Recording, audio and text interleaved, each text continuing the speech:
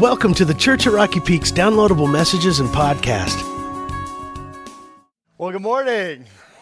Good to see you. We are glad to have you here. My name is Mike. I'm one of the pastors here at Rocky Peak, and if this is your very first time here, we just want to welcome you. And there's a lot going on this weekend. Right now, we have about 75 of our people down in Mexico helping to establish this church right now, and so we're excited about that. We definitely want to be praying for them this morning. I think they're about wrapping up now, be coming back the long trip back. But we're going to be going to our time of teaching in just a minute. And so inside of your program is a message note sheet. If you're new here, you may not know that. And I'm going to pull that out, definitely help you follow along. And so if you guys are all set, I'm ready to go. You guys ready to go?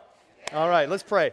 God, we're just so thankful for what you're doing in our lives. And we're so thankful to be part of your movement. Lord, our message is we want to swing those gates wide open and announce the coming of your salvation. And so thank you for this team that's down in Mexico right now doing exactly that, helping to take the message of Jesus to a community that has no messenger there. And so we pray for them that as they wrap up the ministry, we pray for not only them, we pray for this church that's been established. We pray for the believers there that the name of Jesus would be going out and transforming lives, and many would be coming to him there.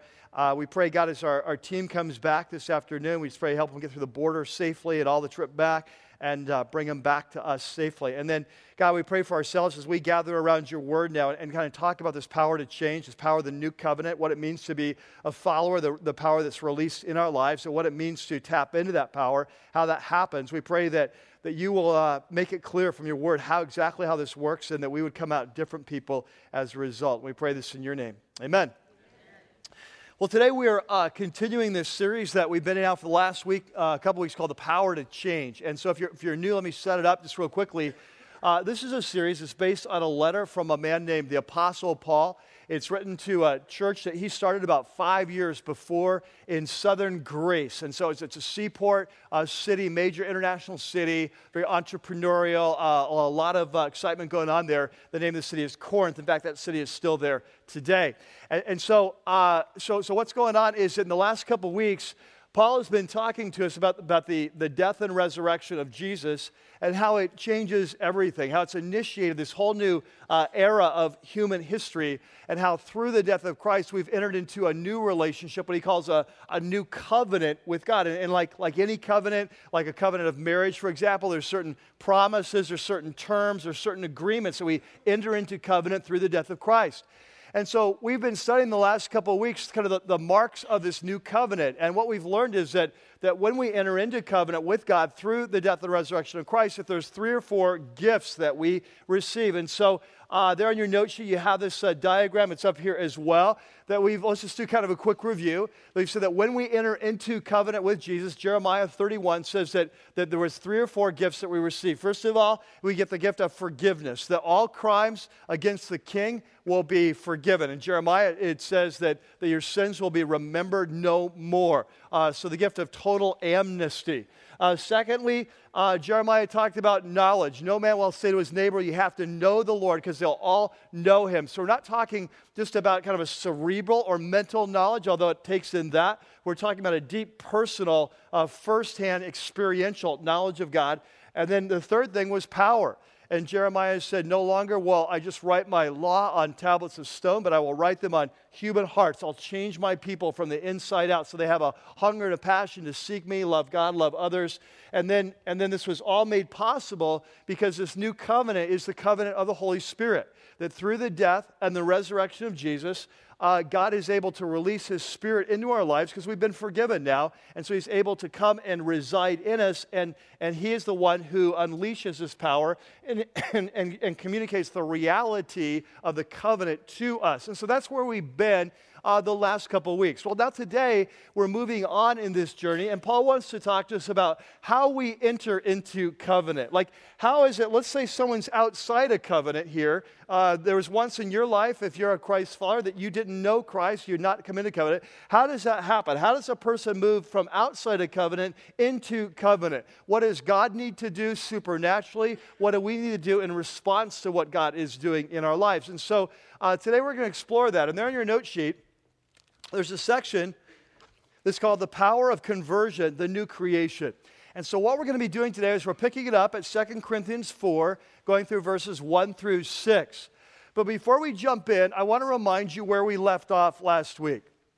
Do you remember this, that what Paul said last week is that he was comparing the old covenant that God entered into with Israel at Mount Sinai with the new covenant that he enters into with us through Christ. And he said that before a person comes to Christ, before a person comes to faith, that there's actually like a spiritual veil that's over our eyes. Remember that we really can't see who Jesus is, and that for a person to come to Christ, that veil has to be taken away. And remember, the analogy he uses is he said when Moses came down from receiving the first covenant at Mount Sinai, that his face was glowing because he absorbed the glory of God. But the people were so afraid and so kind of freaked out that he actually put a veil over his face to protect them so that they wouldn't have to look at the glory and be so afraid. And so the cool thing was they weren't afraid. The bad thing was is they couldn't see the glory of God that's being reflected in the face of Moses. And so he says when a person turns to the Lord, that veil is taken away and we're able to see who Jesus is, and we see the glory of God in the face of Christ. And so this concept of veil, this analogy of veil, that before we come to Jesus, there's a veil in front of our eyes. When we come to God, God supernaturally removes the veil. That's going to play a big part in our passage today. It's going to continue on that theme. And so if you have your Bible, turn with me to 2 Corinthians chapter 4. We'll go through verses 1 through 6. And so in verse 1, Paul says, "Therefore, since through God's mercy we have this ministry." So in chapter 3, Paul has been saying Moses received the ministry of the new covenant, but Paul, as a minister of the new covenant, has received this new ministry to share this new message. And he says, so through God's mercy, we have this ministry, proclamation of covenant. And remember that some of you will know this, but some of you are brand new at this. Before Paul became a follower of Jesus, he was a violent oppressor of the early church. He was persecuted Christians, beat them, throw them in jail, torture them, caused them to be put to death. And so when Jesus revealed himself, the veil was taken away in Paul's life, like he experienced this removal of the veil, that God chose him not only to save him, but also to make him a messenger of this new covenant. And that's what Paul's talking about, this mercy of God in his life. And so he says, therefore, since through God's mercy we have this ministry, we don't lose heart. We don't get discouraged. We've been seeing in 2 Corinthians that Paul is often persecuted as an apostle. He pays a huge price for being the messenger of the covenant. But he says because of the amazing truth of the covenant, we don't lose heart. So in verse 2, rather, we have renounced secret and shameful ways. So remember, we've been talking about this, is that in Corinth, there is this movement. There's some false teachers that have come to town. And what they're saying is Paul can't be trusted. He's not a man of integrity.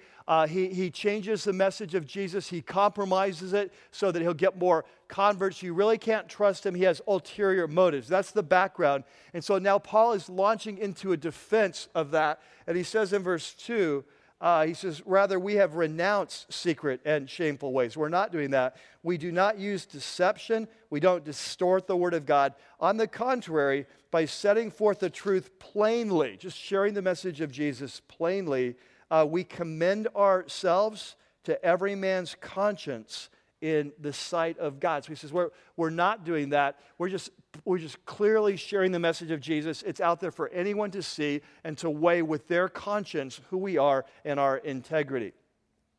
And then in verse 3, he says, and even if our gospel is veiled. And so here's this concept of veil that we've been talking about. Before we come to Christ, there's this veil. He says, you know what? I get it, that we're sharing the message of Jesus and not everyone is responding.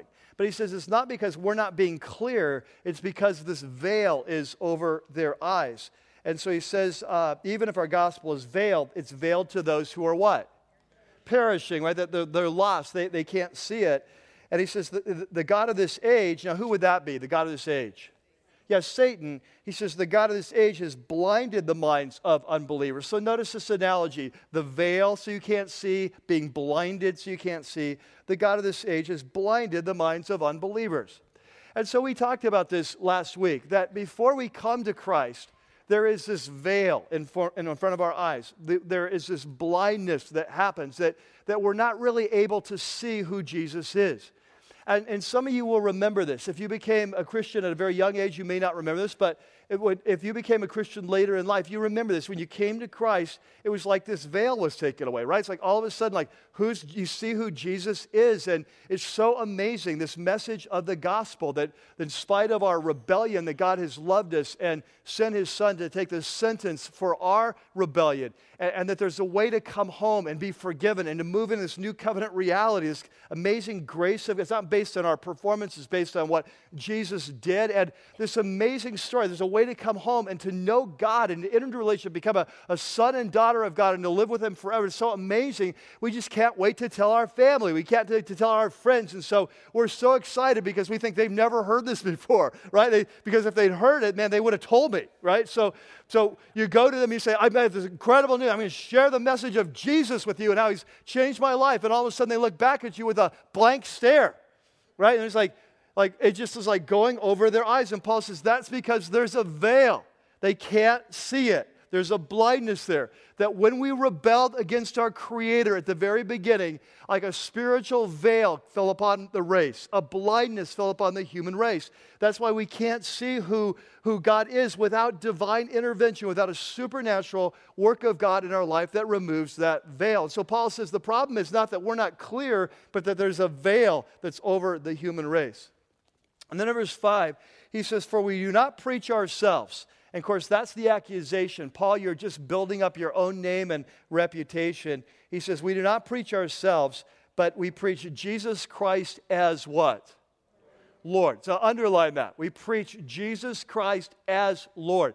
And so just in verse 4, he had talked about the gospel. He said, the God of this age has blinded the minds of unbelievers so they can't see the light of the what? The light of the, verse 4. Let's try that again. Cut. Take 2. Here we go. The God of this age has blinded the minds of unbelievers so they cannot see the light of the gospel. Okay? And we can't see the light of the gospel of the glory of Christ, who is the image of God. And so he says, just like back in Israel, Israel couldn't see the glory of God in the face of Moses because of the veil. He says what's happening now is that people can't see the light of the glory of God in the face of Jesus, who's the image of God, the visible image of the invisible God, as Paul writes in Colossians. They can't see who Jesus is because of this veil that's there. And so he says in verse 5, he says that's the gospel. Verse 5, we don't preach ourselves, but we preach Jesus Christ as Lord. So verse 4, he says they can't see the light of the gospel. And then what is the gospel? The gospel is that Jesus Christ is Lord. And we're going to come back to that later. It's very important. And he says, and we preach ourselves as your servants for Jesus' sake. And so his opponents were saying, Paul, you're just trying to be the big shot. You're trying to kind of make yourself look big. And he says, no, we're just servants around here. That we've been called to lead you, but our job as leaders is really to serve you for Jesus' sake so that you can grow in your relationship with Jesus. And then verse 6, he says, for God who said, let light shine out of darkness. Now, what does that sound like? What book of the Bible?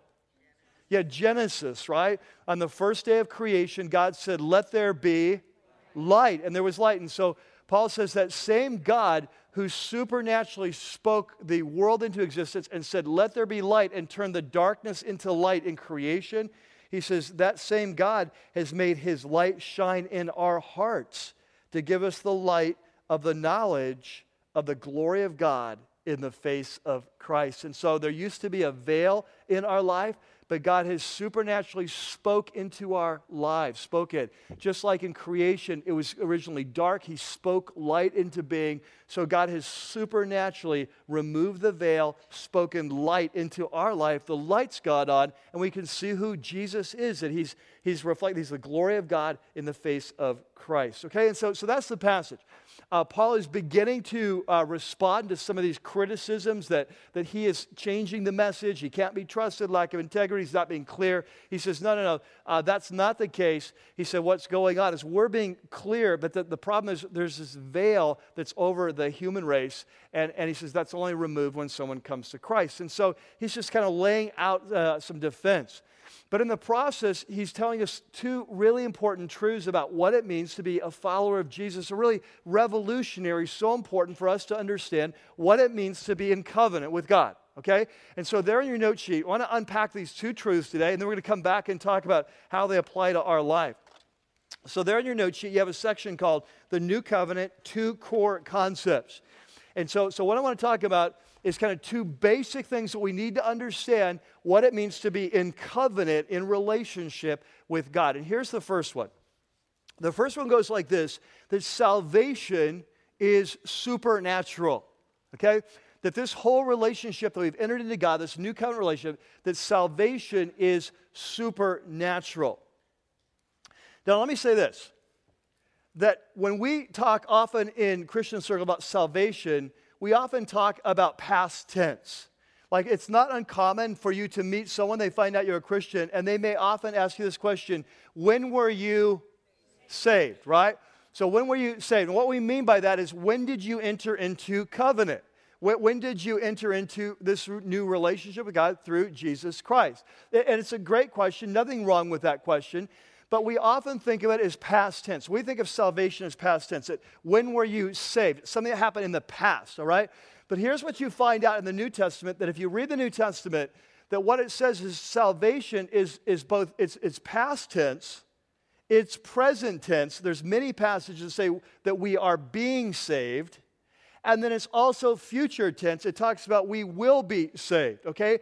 So salvation is a rescue mission project that begins when we come to Christ, then it happens as we're transformed and be changed like Christ, and then it's finished off when Jesus comes back. You follow with me?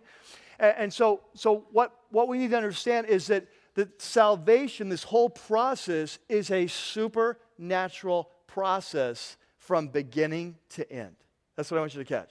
That your salvation process is supernatural from beginning to end. Now, of course, it's supernatural to begin with, and that's what Paul is emphasizing here. Let's look at a couple of passages. 2 Corinthians 3, we were just looking at 2 Corinthians 4, so let's go back and let's see what we learned last week. In 2 Corinthians 3, Paul's talking about this veil that's removed when we come to Christ, and in verse 16, he says, when anyone turns to the who? The Lord. See that, verse 16? Okay, take two, verse 16. But when anyone turns to the Lord, remember that word, Lord. It's going to be important later on. When anyone turns to the Lord, the veil is taken away. And so he says that when anyone turns to the Lord, this supernaturally, this veil that's been over our eyes is removed. It's taken away. Now, who removes it? Well, the Holy Spirit removes it supernaturally. Verse 17, now the Lord is the Spirit, and where the Spirit of the Lord is, there is freedom. And so what he's saying is that this veil that's over our eyes, when we turn to the Lord, it's supernaturally, the Spirit removes this veil, and we can see who Jesus is. And this is what he means then in chapter 4, verse 4. He says that the God of this age has what? He's blinded the minds of unbelievers. And so how do you come to Christ? Well, someone's got to heal your eyes, right? And so God has to supernaturally open your eyes. And then look at verse 6. For God who said, let light shine out of darkness, in other words, creation event, he made his light to shine in our hearts. So what Paul wants us to understand is that when a man or woman comes to Jesus, it is a supernatural event. So I want you to catch this. If you're here today, you're a follower of Jesus, your life is a miracle, okay? Are you with me? That you didn't come to Jesus on your own. It wasn't like one day you just figured, you know what, I just got to think I need Jesus in my life. No, it's like what happened is that God came after you. that God chose you out, he came after you, and he said, I'm going to reveal and take the veil away from this person. I'm going to reveal who my son is. I'm going to reveal the path of salvation. And so salvation starts with a supernatural experience. In fact, Paul says it's in a creation event. Just like there was a creation event that started the world, let there be light, that for a person to come to Christ, it's a creation event. It's a new creation. There was an old creation that fell away from God. When we are restored back to God, there is a new creation. And so when Jesus comes back, all things will be made new. But Jesus has stepped into time and space, and we have started the new creation right here, right now, in our lives by being made to become alive in Christ. And so that's why on your note sheet, in fact, in the next chapter in 2 Corinthians 5, this is what Paul will say. There on your note sheet, therefore, if anyone is in Christ, he is a what? He's a new creation. It's a miracle. And so our salvation starts with a supernatural work of God in our life. No one comes to Christ on our own, okay? It's supernatural. But here's what I want you to catch. It's not just supernatural in the way it starts, that our salvation is a supernatural process all the way through. That the way we grow, the way we develop, the way we change, this is supernatural from beginning to end. So, for example, in Philippians chapter 1, Paul puts it this way. This is a verse a lot of you will know, but it's just such an important verse. It says, he who began a good work in you. Now, who is that? Like God, Christ, different, it's spelled out differently in different passages. He who began a good work in you. So God is the one who began it, right? We just said that. But it says, he who began it, he will what? He will carry it to completion. So when you gave your life to Jesus, he became the construction manager over your life, right? He became the project manager, that it's his job now to create and transform you like we talked about last weekend. And so this process is ongoing. God he doesn't just start it, he continues it. And so this is so important that when you came to Jesus, it's not like Jesus said, okay, now you're saved. Here's a Bible, find a church, you're on your own. I'll see you in 30 years, right? That he came to live inside of you to manage and to lead your change process. So that when we step into a relationship with Jesus, we step into a supernatural Holy Spirit zone, that we are now living a supernatural life. Now, you may be experiencing that right, maybe not. We'll talk about why later, but this is the reality of your relationship. You live in a supernatural zone. Now, Paul makes this even more clear in the next passage. This is in Philippians 2, the very next chapter. He says, my dear friends, you've always obeyed God when I was with you. And so the church of Philippi was one of the best churches in the New Testament, very obedient church. And he says, it's even more important that you obey now when I'm away from you. So he's writing from Rome. This is in the New Century Version, by the way, just because it's so clear. But he says, this is interesting what he says next. So keep on what? Keep on working to complete your what? Salvation. So see, salvation is not just a pastime thing. It's an ongoing process. Keep on working. Now, what does he mean? He's not saying work in order to earn your salvation. That's not what he's saying that. What he's saying is that this process has a part for us to play. He says that that in this supernatural change process, like we talked about last week, there's a part for us to play. Like we don't grow ourselves, but we cooperate with God in the process. We partner with him. And so he says, so keep on working on your salvation with fear and trembling. In other words, take this seriously. Why? Because God is what? Working in you. You see that? God is what? He's working in you. Once you step into the covenant zone, you begin to live a supernatural life. And from that point on, the Holy Spirit is active in your life, working in your life to bring salvation at ever deeper levels. Now, what does he do when he's working in us? Well, let's look what he says. God is working in you to help you do two things: to want to do and to be able to do what pleases him. Okay? So he's doing two things. Number one, he's giving us the desire to change, the want to do. And then the next, he gives us the power to change, right? The ability to do. So you know what this is like, right? You're in a message, you're reading your Bible, you're kind of whatever, and all of a sudden there's a hunger in there's a new. I think I really want to serve somewhere.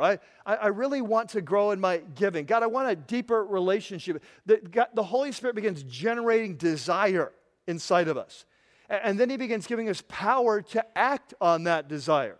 And that's why our job is simply to listen to what He's putting in our heart and then to respond and follow. And so He says we're able to do it pleases Him. Look how in the next verse, Philippians 2:13, same verse, but in New Living Translation, says, God is working in you, giving you the desire and the what?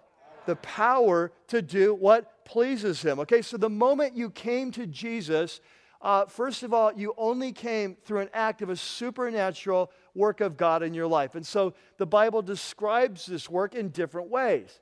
Like here, Paul talks about the removal of the veil. He talks about let there be light. Jesus talked about being born again. In Ephesians, it talks about God made us alive.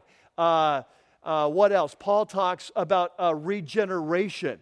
And so the Bible uses lots of different words and metaphors to describe this, but it's all describing this supernatural act of God where we are brought to Christ. Our eyes are open and we're able to start this process. And once we step into this new relationship, it is a supernatural process from that point on. It's an ongoing process. God is living inside of you to lead, to guide, to move, to change, to empower. And this is the life. This is what it means to be in covenant with Jesus. Does this make sense? You follow me? This defines what it means to be a follower.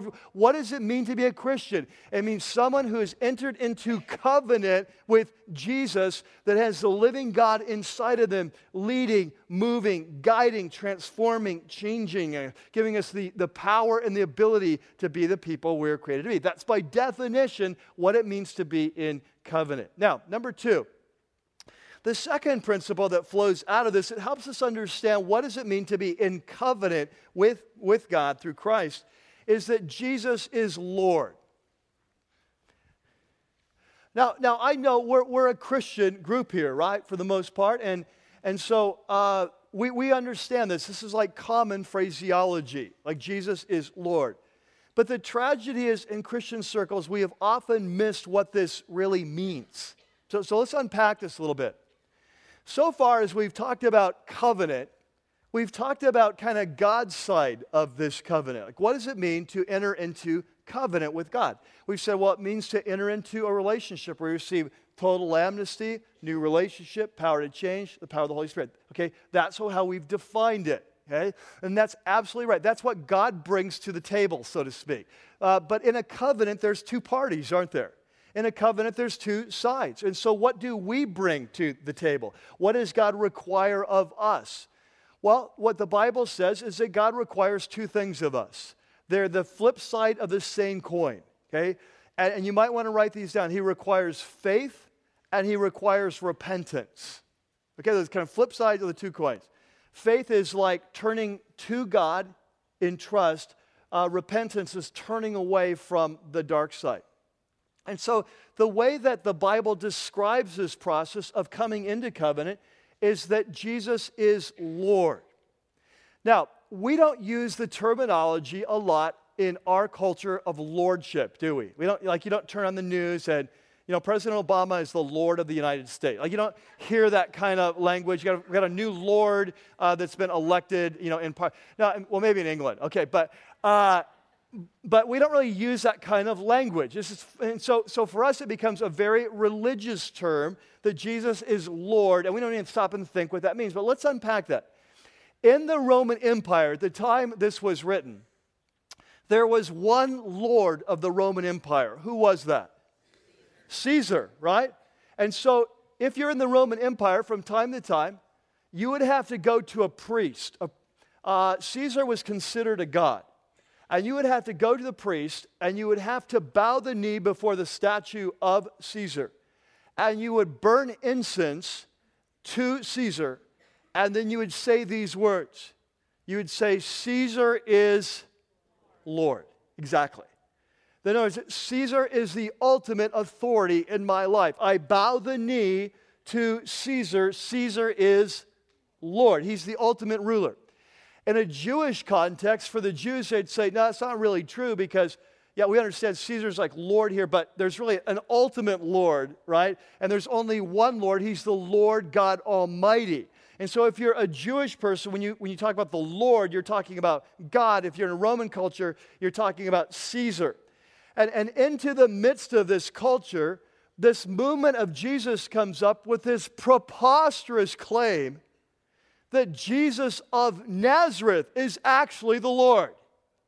That Caesar isn't Lord, that Jesus is Lord.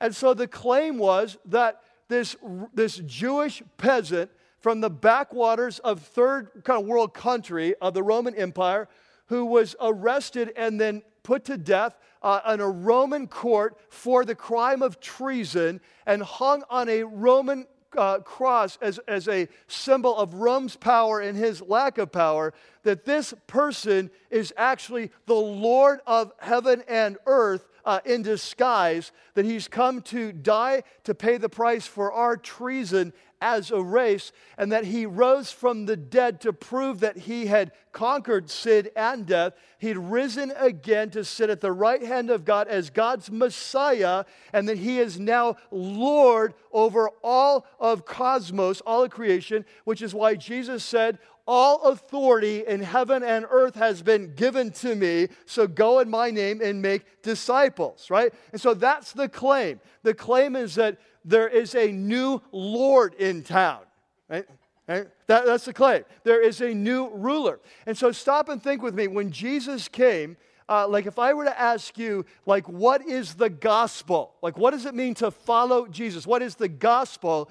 I think for most of us, we'd say that Jesus died for our sins so we could be forgiven. And there's nothing wrong with that in as far as it goes. It's true, but the gospel is a much bigger story.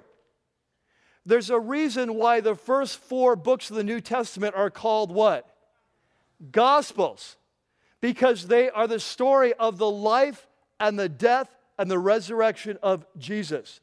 And so when Jesus comes to announce the gospel, the good news, what does he say? In fact, if you were to check that out in Mark chapter 1 and Matthew chapter 4, this is how the gospel writers describe the coming of Jesus and his message. This is how they summarize his whole message. And here's what he says. When he bursts on the scene, he said, here's the message of Jesus. Here's the gospel. The gospel, he says, repent, for the kingdom of God is at hand.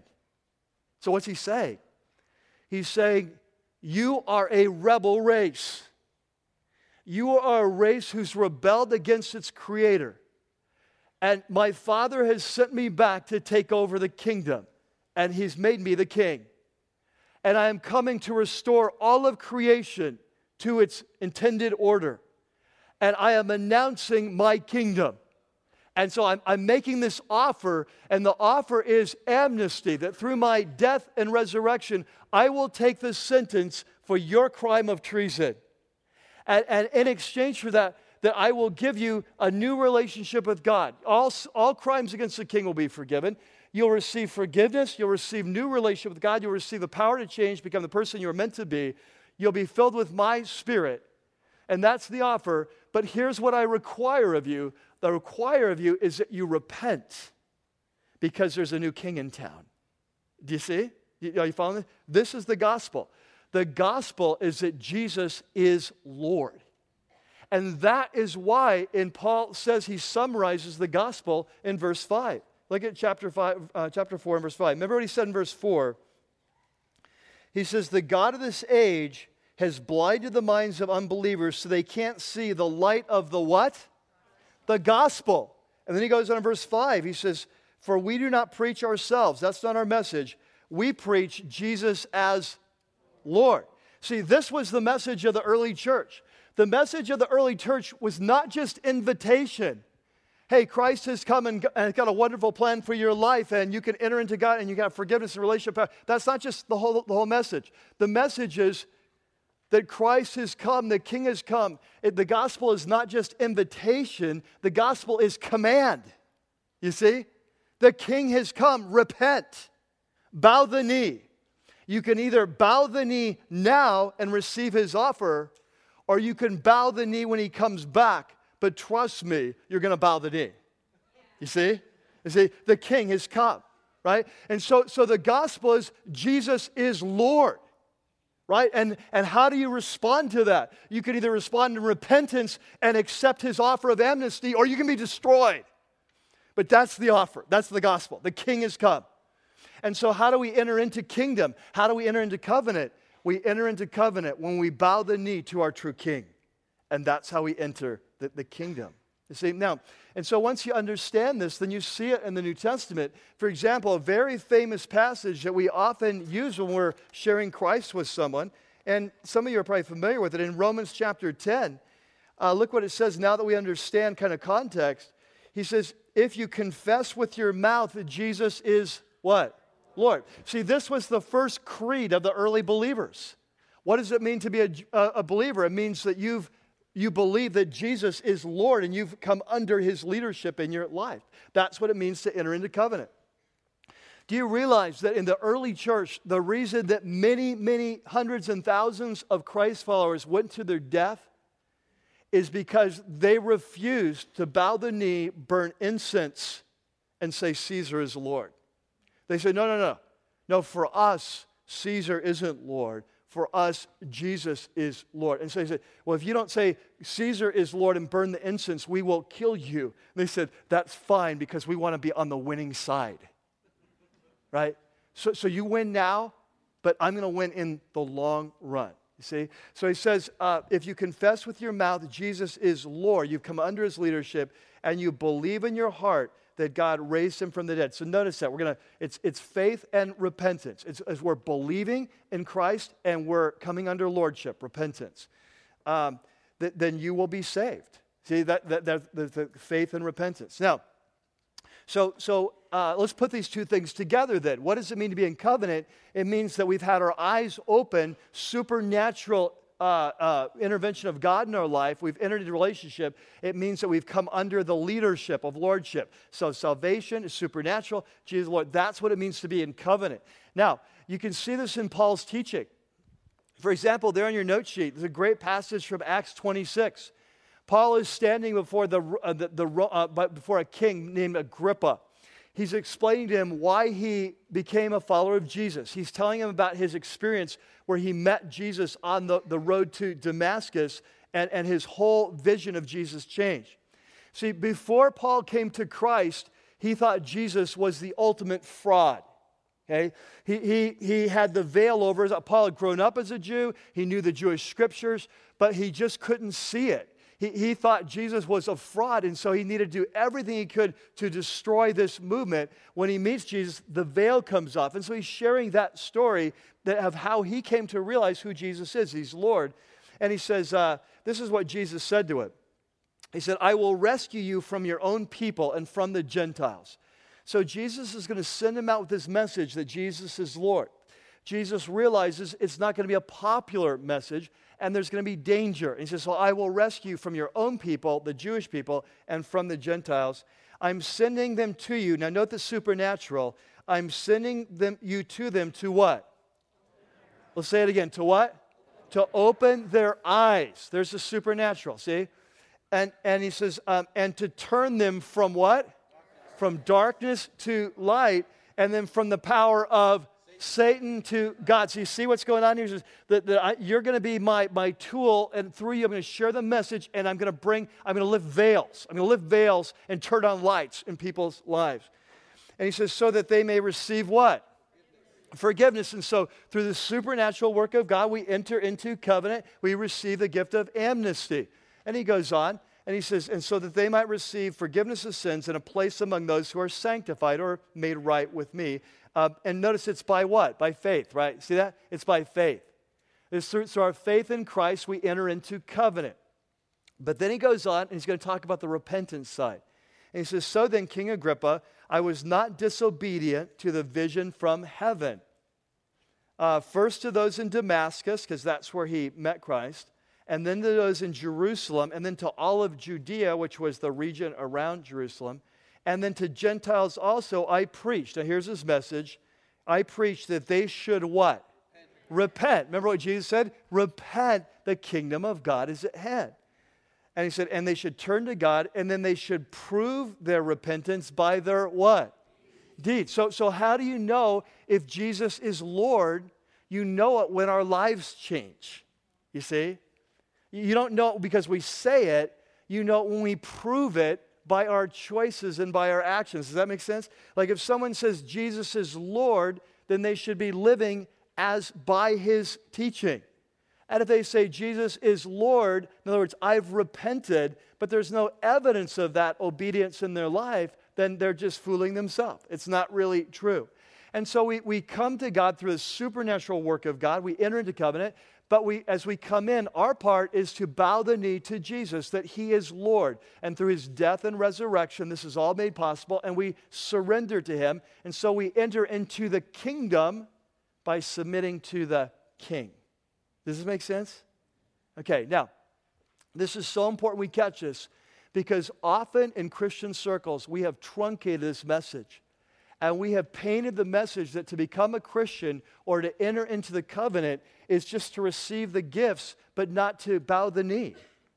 And so often in Christian circles, we've come up with this strange idea that we'll say things like, well, I've accepted Jesus as my Savior, but I've not accepted him as my Lord. As if he's two different people, right? I like the Savior Jesus. Not so much the Lord Jesus. Listen, he's one guy. He's one person. He is the Lord. That's his job description.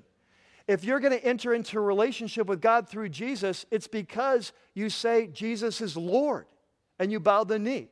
And that's why in the early church, when people were baptized, this was the first creed, that Jesus is Lord. All right? So now we understand, here's what it means to enter into covenant, the supernatural relationship. Here's what it means. It means that Jesus is Lord. We've come under his lordship. Now let's get practical and talk about our lives. So I have two questions there for you. The first question is, and I don't really mean this as so much a challenge. It definitely will be, but you're going to say, I mean it as an invitation. And so here we go. The first question is, are you living a supernatural life? So if you're here today, you're a follower of Jesus, my first question is, are you living a supernatural life? Because what we've seen today is that this is what we're designed to do. Like, this is what it means to be a follower of Jesus, that through his work supernaturally in our life, we've come into relationship, and then the Spirit has come in our lives. He's going to move us. He's going to shape us. He's going to lead us. He's going to guide us. He's going to give us the desire to change. He's going to give us the power to change. That by definition, if you're a follower of Jesus, you should be living a supernatural life. And so the question I have for you is, are you living a supernatural life? And so let me ask some other questions. Well, let's start with your passion. Is your passion for God growing? Like, we know the number one thing that God cares about is our love for him, right? That we would love him with all of our heart, soul, mind, and strength. And so is your passion for Christ growing? Like, do you love Christ? Are you more passionate about the things of God than you were a year ago? Is that happening? Are you growing in your passion? One of the things that kind of ticks me off the most is when a brand new Christian who is so excited about Jesus meets an older Christian who's no longer excited about Jesus, and the older Christian tries to discourage the younger Christian and say, well, that's really cool, you're going through it, but it's kind of a phase. We've all gone through that, but you'll outgrow that. Like have you heard this? This happens. This happens. I get emails from people. People come to Christ here at Rocky Peak, and they're so excited about Jesus, and they're so excited about growing. And they'll email and say, yeah, I don't know if there's something wrong with me. I just have this hunger for the Word, and I want to grow, and I want to pray, and I want to share everything. But people in my life group, a couple of people told me that, well, that's a phase we all went through that, and it won't last. I just want to take some people out and knock them upside the head, right? In the name of Christ, obviously, in the name of Jesus, obviously. But you just want to knock him out. He's like, are you kidding me? Are you kidding me? That here's this person who's passionate about Jesus and growing and changing, and because your life is so pathetic, right? Because your passion is so low, and because your life is so unsupernatural, you feel an obligation to pull them down to your level so you feel better about yourself. Are you kidding me? Are you serious? What should be happening is that you should be saying, I remember when it was like that for me, and I wish it was like that again, and I'm going back to Jesus, right? See, what should be happening is we should be going on our face before God and saying, God, I'm so sorry. I've taken your salvation for granted. I've lived my life as if you don't exist. The values of this world have permeated my life. I've forgotten the joy of my salvation. I need it back, God. Would you have mercy on me? I'm so lukewarm. I think I'm rich. I think I've got it together. I'm so screwed up. This brand new believer gets it better than I do. Jesus, would you have mercy on me and would you wake me up? Yeah.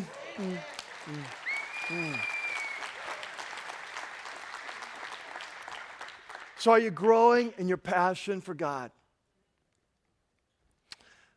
Just to be clear here, I'm not saying that every day you wake up, woo! Good morning, Jesus! I'm not, floating in the Spirit here. I'm not saying that. I am just saying, are you growing? Are you changing? Man, do you have more patience than you did a year ago?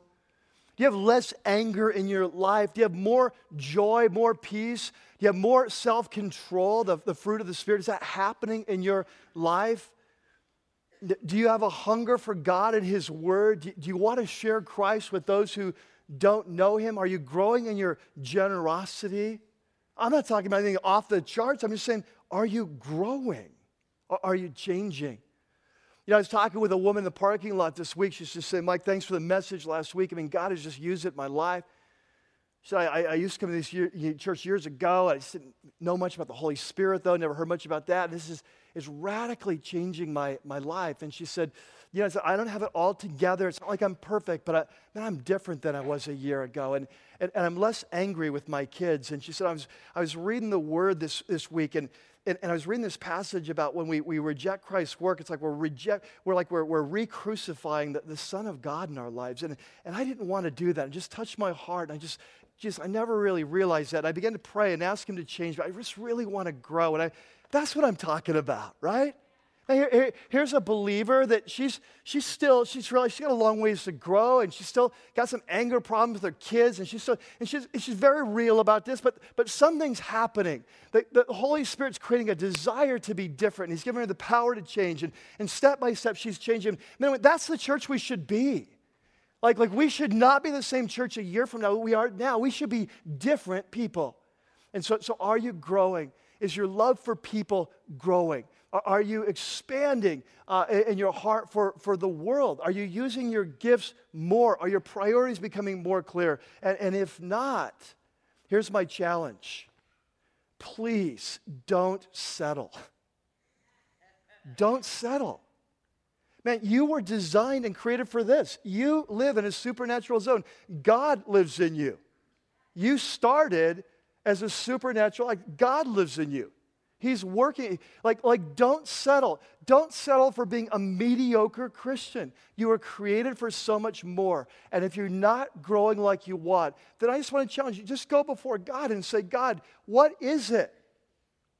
Remember what Jesus said, seek and you will find. So seek and ask and knock and say, God, I don't want to be the same person a year from now I am today. Your word says I'm in the new covenant. Your word says I should be knowing you, that I have power to change. Your spirit says, that's what your word says. This is covenant terminology. It's a covenant that you've made. So I know that you're not breaking your end. I must be breaking my end. What is it that's holding me back? Go before God, ask Him, and then let Him change your life. Let Him change your life. So are you living a supernatural life? Number two, the second question I'd ask is Jesus your Lord?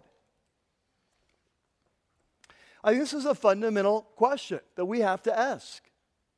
Because the reality is that many of us came to Christ, and the way the gospel was presented was half the message.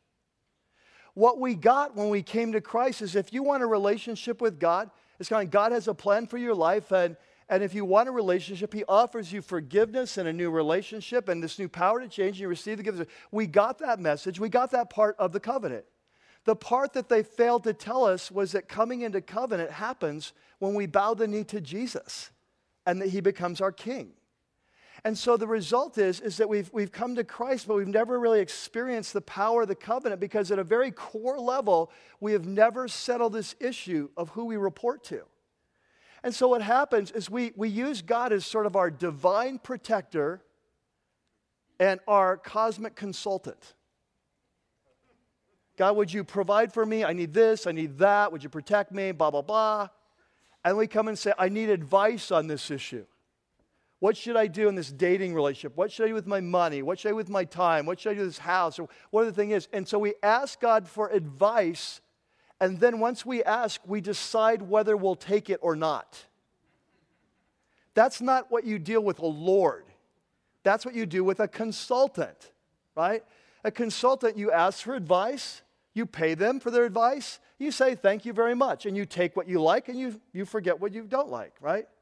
Many of us relate to Jesus as if he's cosmic consultant. He's not consultant, he's Lord. And with lords, you bow the knee. You say, yes, sir. You say, how high? When he says jump, you ask how high on the way up. Like he is Lord, right? Like if he were here in our presence visibly right now, and he said, this is what you need to do you think any of us would be saying, oh, I don't think so? When Jesus shows up in the Bible, people go face down, right? They go face down. They're laid out. And that's the appropriate response to a Lord. That when he says, this is what you need to do with your life, we say, yes, sir. On my way, sir, right? And so for many of us, I really believe this. The reason we're not experiencing covenant reality is because we haven't submitted to covenant terms. We've never really decided this. You know, in the next chapter in 2 Corinthians 5, Paul's going to explain this so clearly. He says, this is the deal. He died for you so that you would live for him. That's the deal. And many of us, we just never got that message. We thought he died for us so we can live for us. Really, isn't that true? He died for me so I could be happy. He died for me so I could live for me and be a better me. God's about me. No, he died for you that you might live for him. And can I tell you something? When that surrender happens at a core level, guess what? Covenant reality begins to break loose. New relationship with God, new power to change, right? New intimacy. God, but it revolves around accepting terms of covenant. And so have you. You know, it's possible to be so off track in this area that we actually think we have a relationship with Jesus and have entered into covenant when we haven't. You realize that? It's possible to think that we've entered into covenant when we haven't. In fact, there in your note sheet, Matthew 7, this is what Jesus says. He says, not everyone who says to me what? Lord, Lord. Right, there's our language. Not everyone who says to me, Lord, Lord, will enter the kingdom of heaven. Notice when he returns. But only he who does the will of my Father. What's he saying? He says that when he comes back, there's going to be a lot of people in for a rude awakening and a painful awakening. And they're going to say, Lord, Lord. And he's going to say, what? Like, do you know what that word means? Like, I was never your Lord. You never listened. You never followed. You did your own thing. Like, I'm not your Lord. And so you don't get to go into my kingdom. Why? Because you never submitted to me as your king. You see? And so he spells it out. But only he who does the will of my Father. Remember what Paul said? Prove your repentance by your deeds. And so for some of us, we may have to go way back to the very beginning and say, am I really saved at all? Have I really entered into covenant? Because I never really got that message that Jesus was Lord, and I never really submitted to that part of the deal. So I've been trying to live out this Christian life, but with no power, because I've never really come to terms with who Jesus is.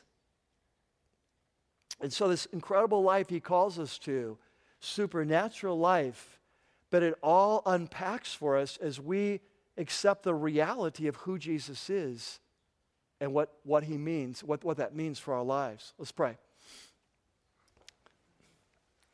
Father, we're so thankful for the life, the death, and the resurrection of your Son, who has come to install his kingdom. In fact, he taught us to pray that your kingdom come and your will be done on earth as it is in heaven. And that has to start with us. And so, God, we want to be kingdom people. We want to enter the kingdom based on the death and resurrection of Christ and by surrendering to that leadership, faith and repentance. And so we pray that as a church, God, we would step into covenant reality and that our love and passion for you and our compassion would grow because your power is being released in our life as we submit to your lordship. And God, as we come now and we reflect and we worship you as the Lord of Lords, we pray that this would be a time of deep reflection and you're speaking into our lives right now. And if there's an area of our lives that we've been rebelling against your lordship, we pray that you'd give us the desire and the power to submit to that. And God, we also bring you our offering as a sign that our finances are under your lordship. That what we have and what we own belong to you, and you've told us to lay up treasures not on earth but in heaven. And so we are now doing that as an act of obedience to your lordship.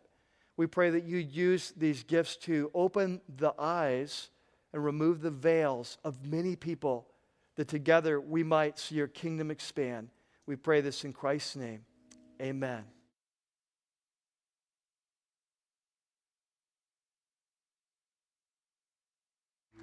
Let salvation flow as your people pray. We long for more. Amen? Amen. And so that's what we want to be doing as a church. We want to seek him, this supernatural salvation that we've come into through Christ, into covenant with God. We want to see that salvation flow. I want to see it flow in our lives.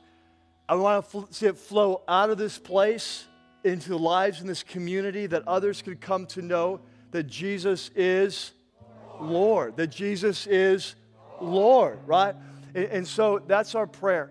And so may this week, may that be your experience as you seek him. And if the reality is that you're not experiencing much supernatural or not the level that you want, that I would encourage you that you would go before him and say, God, I want salvation to flow, and I'm longing for more. And then you would just lay out your life and ask him, what is there? Is there anything in my life, God, that is kind of getting in the way? Maybe it's something that I resisted you on. Maybe it's something I've said no to you on, but there's something that's stopping the flow of your salvation in my life. And so what is it? I want to come under your lordship. And so I'd encourage you this week to get alone with God.